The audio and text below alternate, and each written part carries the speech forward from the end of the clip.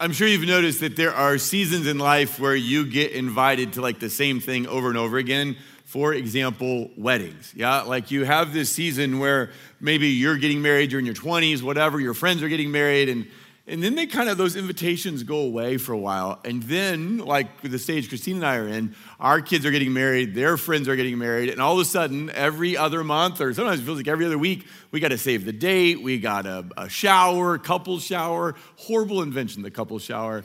I don't know, I grew up in the wrong decade. I don't know. Anyway, you're just going to weddings all the time, and there's like, that's awesome, but eventually it's out of control. So, I think we should take something from the Moonies and go with mass weddings. What do you think? Yeah? Like, you just go, okay, everybody's gonna get married this year. Could you just do it one time so I could just kind of be done with it, right? I don't know. Maybe you like weddings more than me, but we're not Moonies. We're not gonna do this. But one thing, we don't do mass weddings, but one thing we do is mass interventions.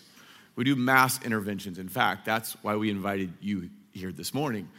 We've all gathered here to confront you. You know, an intervention, it's when you walk into a room or somebody does and their friends are all sitting there and they have kind of taken this last ditch effort to see if they can talk some sense into you, to break through denial, talk some sense into you before you wreck your life. Well, we've gathered here to confront you this morning, right? That you've walked into one of those, because we want to talk to you about an addiction that you probably struggle with, because we all do, but some of us have a hard time admitting it. It's an addiction that doesn't have anything to do with chemical abuse or substance abuse. In fact, this addiction is safe, it's illegal, it's safe for your body, legal, completely legal, but it is incredibly damaging to your soul. There's no, as far as I know, at least no 12-step program that you can go through. There's no Betty Ford clinic that you can go to rehab to recover from this addiction. And like every other addiction, it gives some sort of rush, some sort of thrill that keeps us coming back for more. This morning, I want to confront you.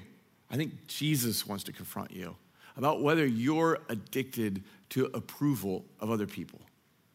Can you say with me, I am an approval addict? And what I mean by that is that I care too much about what other people think. In fact, if I'm just honest, there are many times where I care more about what people think than what God thinks. And that addiction, the addiction to the approval of people, comes up twice. Jesus brings it up twice in the Gospel of John. The first time is in John chapter 5, and Jesus asks them, this is his confronting question. He says, how can you believe if you accept praise from one another, yet make no effort to obtain the praise that comes from the only God? And so Jesus, his strategy is to confront with a question, but you know how these work. I mean, it's not really a question, is it? Is a rhetorical question. So formally it is a question, but rhetorical questions are more like statements. What Jesus is really saying here is that you can't believe, your faith will not be strong as long as you prefer the praise of people more than the praise of God. So in the Gospel of John, Jesus makes all these incredible claims. Jesus says, I'm God. Jesus says that he's the light of the world. He says he's the resurrection and the life, and whoever believes in him will live even though he dies. He claims to be the way, the truth, and the life, and the only way to receive forgiveness, the only way to the Father. Now, when he's making these claims in the Gospel of John, some people believe in him and they begin to follow him, but many don't. And if we could go and talk to those people who heard those claims and then decided not to follow Jesus, if we could do a quick interview with them and say, well, could you tell us, why are you not following him? I think they would say something probably like, well, he wasn't persuasive enough. Or, well, there wasn't enough evidence. Or, well, I'm not a weak person and I don't need a crutch like that. In other words, they would explain their unbelief in a way that made them sound savvy and smart and sophisticated. But Jesus says there's something more behind that unbelief, that there's more to that story. And what he says is that the reason, a big reason that we don't believe in him, is because we care more about the approval of others than the approval of God. And as long as that's true in our life, then our faith will be weak or maybe even non-existent. Because approval addiction keeps you from following Jesus. As Jesus' ministry kind of continues to grow and he continues to do miracles, he continues to teach people, there are people who are antagonistic to him, part of the leadership that hate him, but their heart starts to change or something starts to change in their mind, and they start to look at Jesus and they go, well, maybe what he's saying actually is true. And they come to a point where they believe in him at some level. Like they believe that he's the Messiah, the one that God sent. So therefore, I bet they begin to follow Jesus, right? No, they don't. Why? Well, that's the second time in the Gospel of John that we come up against this approval addiction. Look how it says here in John chapter 12, verse 42. This is John, the author of the gospel, speaking. He says, yet at the same time, many, even among the leaders, believed in him.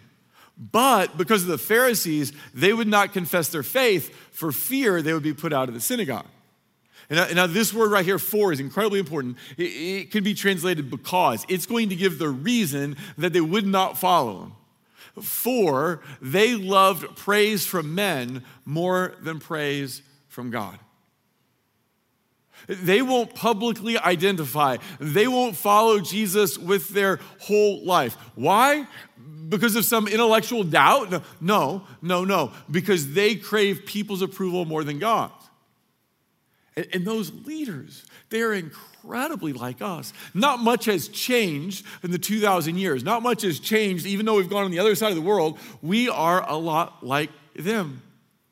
They were determined to be the most important people in the most important group they could find. They were determined to be on the inner circle of the inner circle, right? They wanted to be in the room where it happens. The last thing that they wanted in their life was to be rejected, to be people that were overlooked.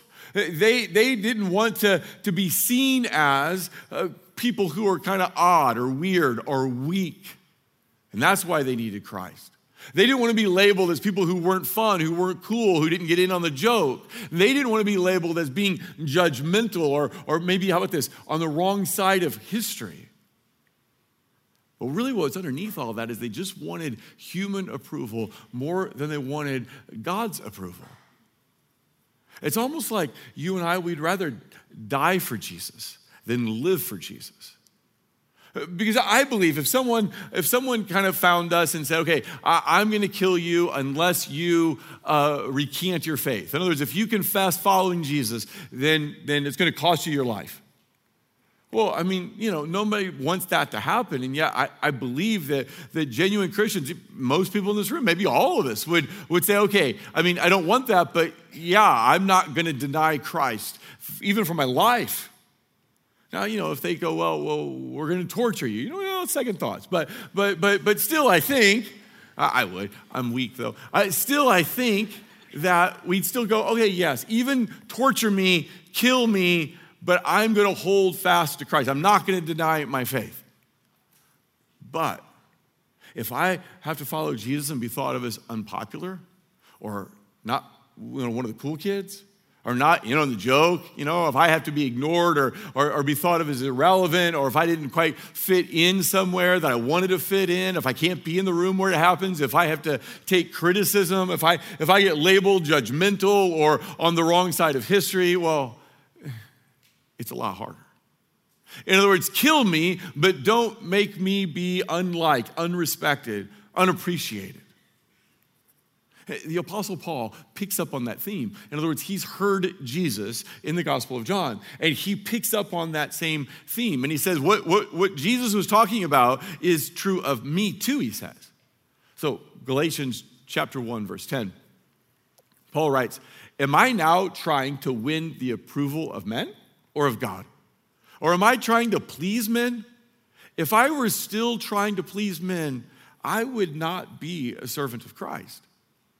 See, Paul's saying that you can't try to please people and please Christ at the same time. He says you can't be faithful to Jesus and be in love with the praise of other people. You can't exalt people's opinion and exalt God's opinion at the same time. Jesus said you can't serve both God and money, and Paul is saying, right, and you can't serve Christ if you crave people's approval instead of God's. Now, why do I do that? What is it about human approval that keeps me coming back for more and more? There's a thrill to it, and what's the thrill? That I feel like it validates me. That it makes me feel good about myself.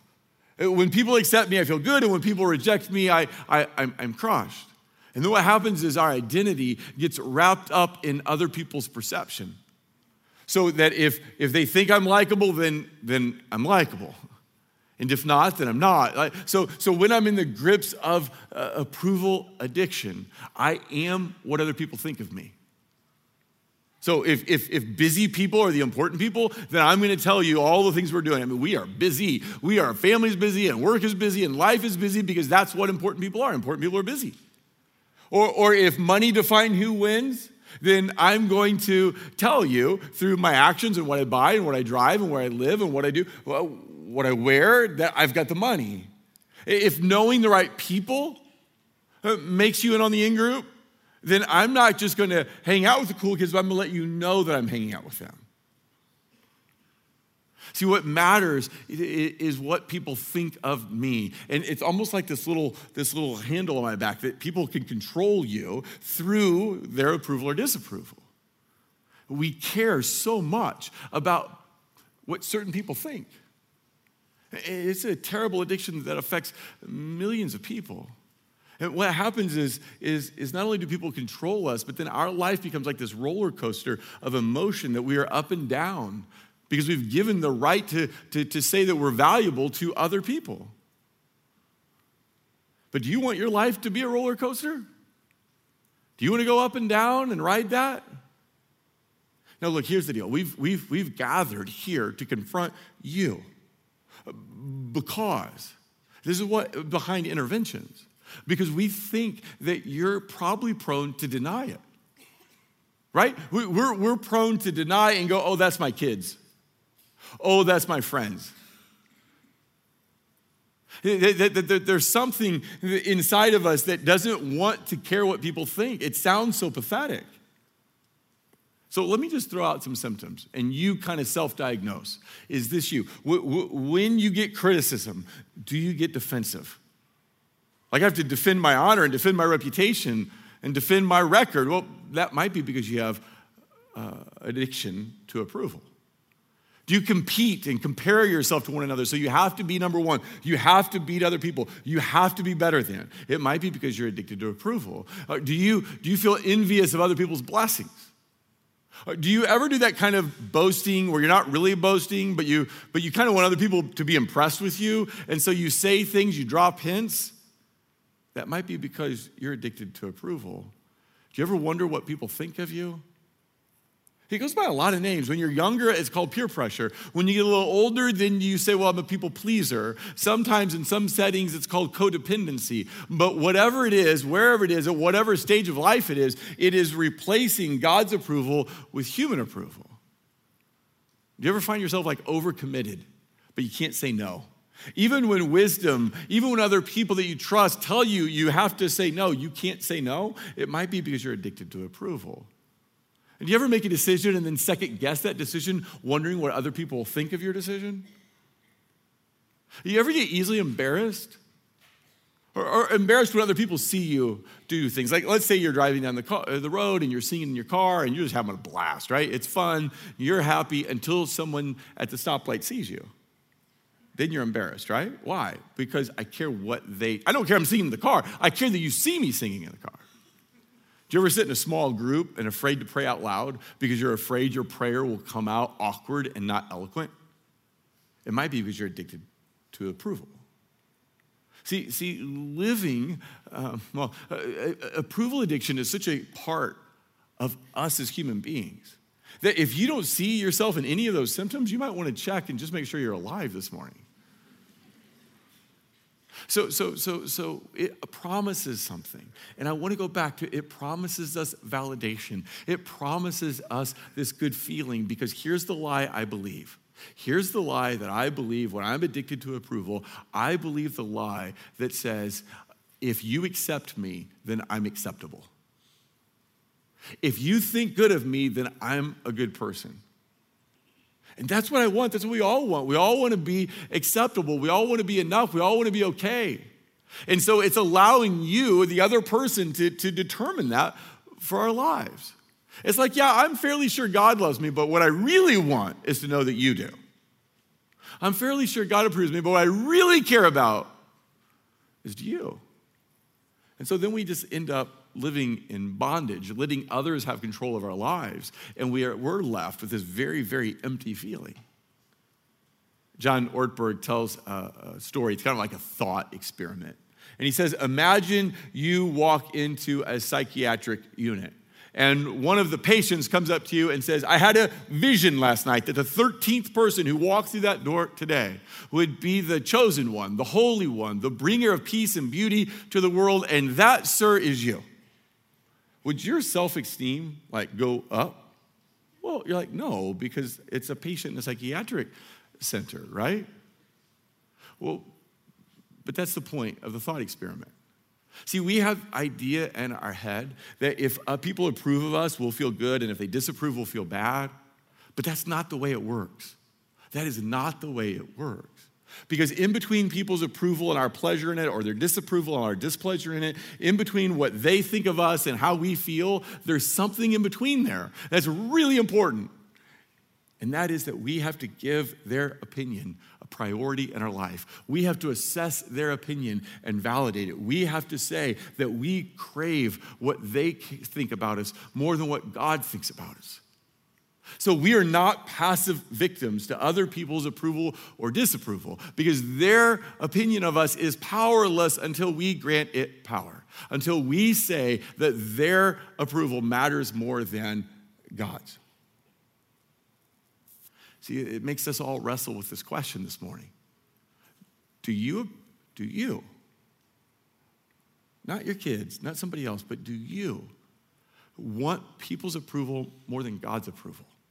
Who is it that you're really trying to please in your life? Whose power? Who have you given that power to?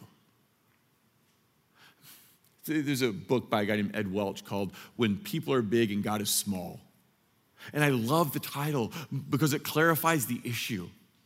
When people are big and God is small. That's what we do. When we live for human approval, we take people and make them big in our life. And we take God, the infinite, almighty, all-loving God, and we shrink them down so that people become bigger than God. So we exalt people's opinion at the expense of God's. And we give it a place in our life that it does not deserve, that only God's approval deserves that place. And so what Jesus comes along and is saying to us in the Gospel of John is he's saying that a heart that loves and craves the approval of other people more than God will not believe God's promises.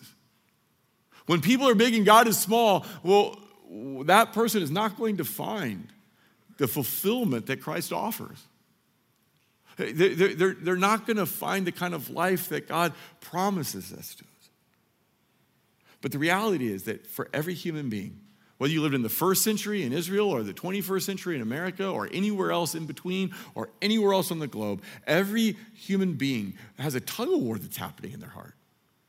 On one side, I care what these people think. On the other side, I care what God thinks. And every day, that battle is waged. Every day, we feel that tugging back and forth. And every day, we have to choose whose approval do I want? My neighbors? My bosses? My friend? My peers? My classmate? My coach? The culture? Whose approval do I want? Social media, people on social media, do I want their approval? Or do I want God's? And until we decide that, we're never going to make any progress in our faith. Until we make that decision, it's kind of one of those decisions where you make once, but never really quite once, right? You make it, but then you have to keep making that decision over and over and over. So maybe today's the day when you say, God, I want to live for your approval. And maybe you've never had that conversation with him before. And you say, Jesus, more than anything else in this world, I want to please you. Or maybe you said that before today, but you feel that tug of war still. And you want to come back today and say, Jesus, I care more about what you think. I want to make sure that God is big and people are small in my life in the sense that they don't control me. I'm not trying to live for their applause. I live for the applause of one person, and that is Jesus. I mean, think about it. Jesus. He didn't get people's approval, did he? I mean, think about him. He's sinless. He does everything right. Everything. He only says the right things at the right time in the right way with the right body language. Like Jesus does everything right, and yet they accuse him of being a drunkard. They accuse him of having a demon. They attack him. But who was Jesus trying to please? You know, my seminary professors, a guy named Stephen Roy, told a story about a young violinist that lived in London. He was a prodigy, incredibly talented. But just as talented as he was in playing the violin, he was just that much scared to death of being in front of people. He hated crowds.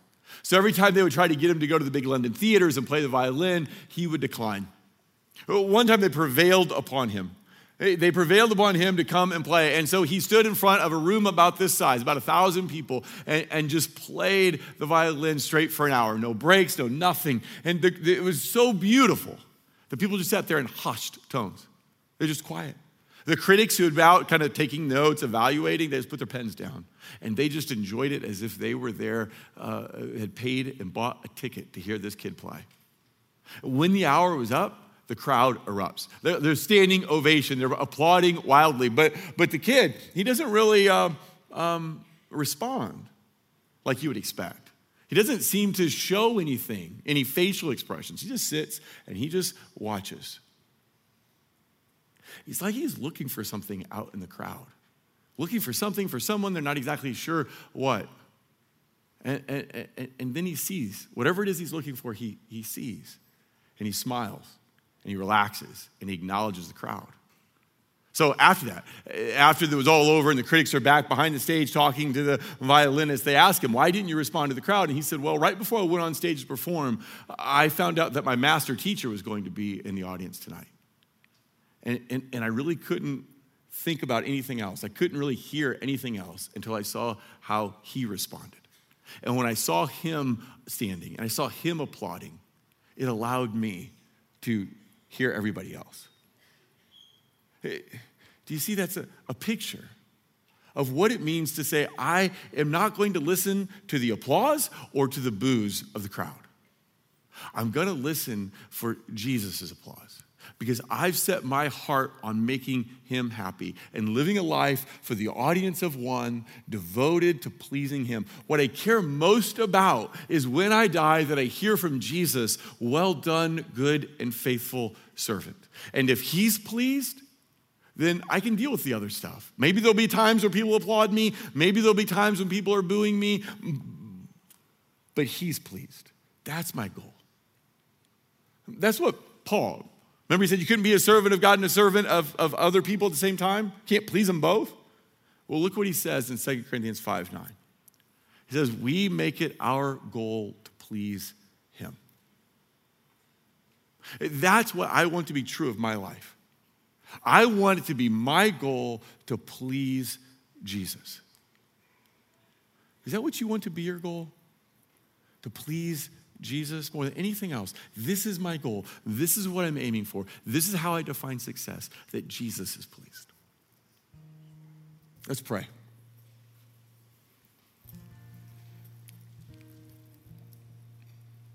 Just give you a moment to think of who you want to please. Ask God to show you. If you don't know, if maybe you've been trying to please other people more than him, ask him to show you. God, is there anyone in my life that has become bigger than you, whose voice is bigger than yours, who I care about their approval more than yours?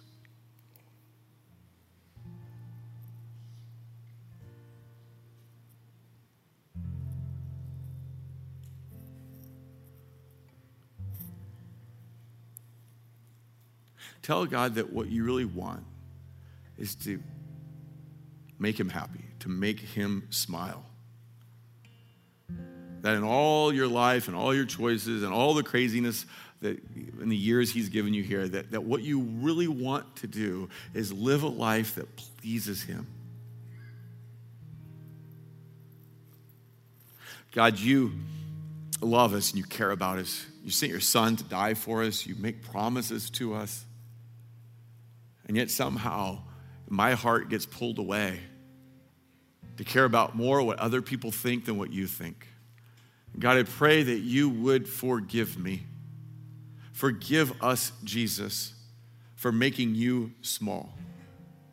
I pray that today and every day, we would decide that what we want more than anything else is to please you. It's in Jesus' name we pray. Amen.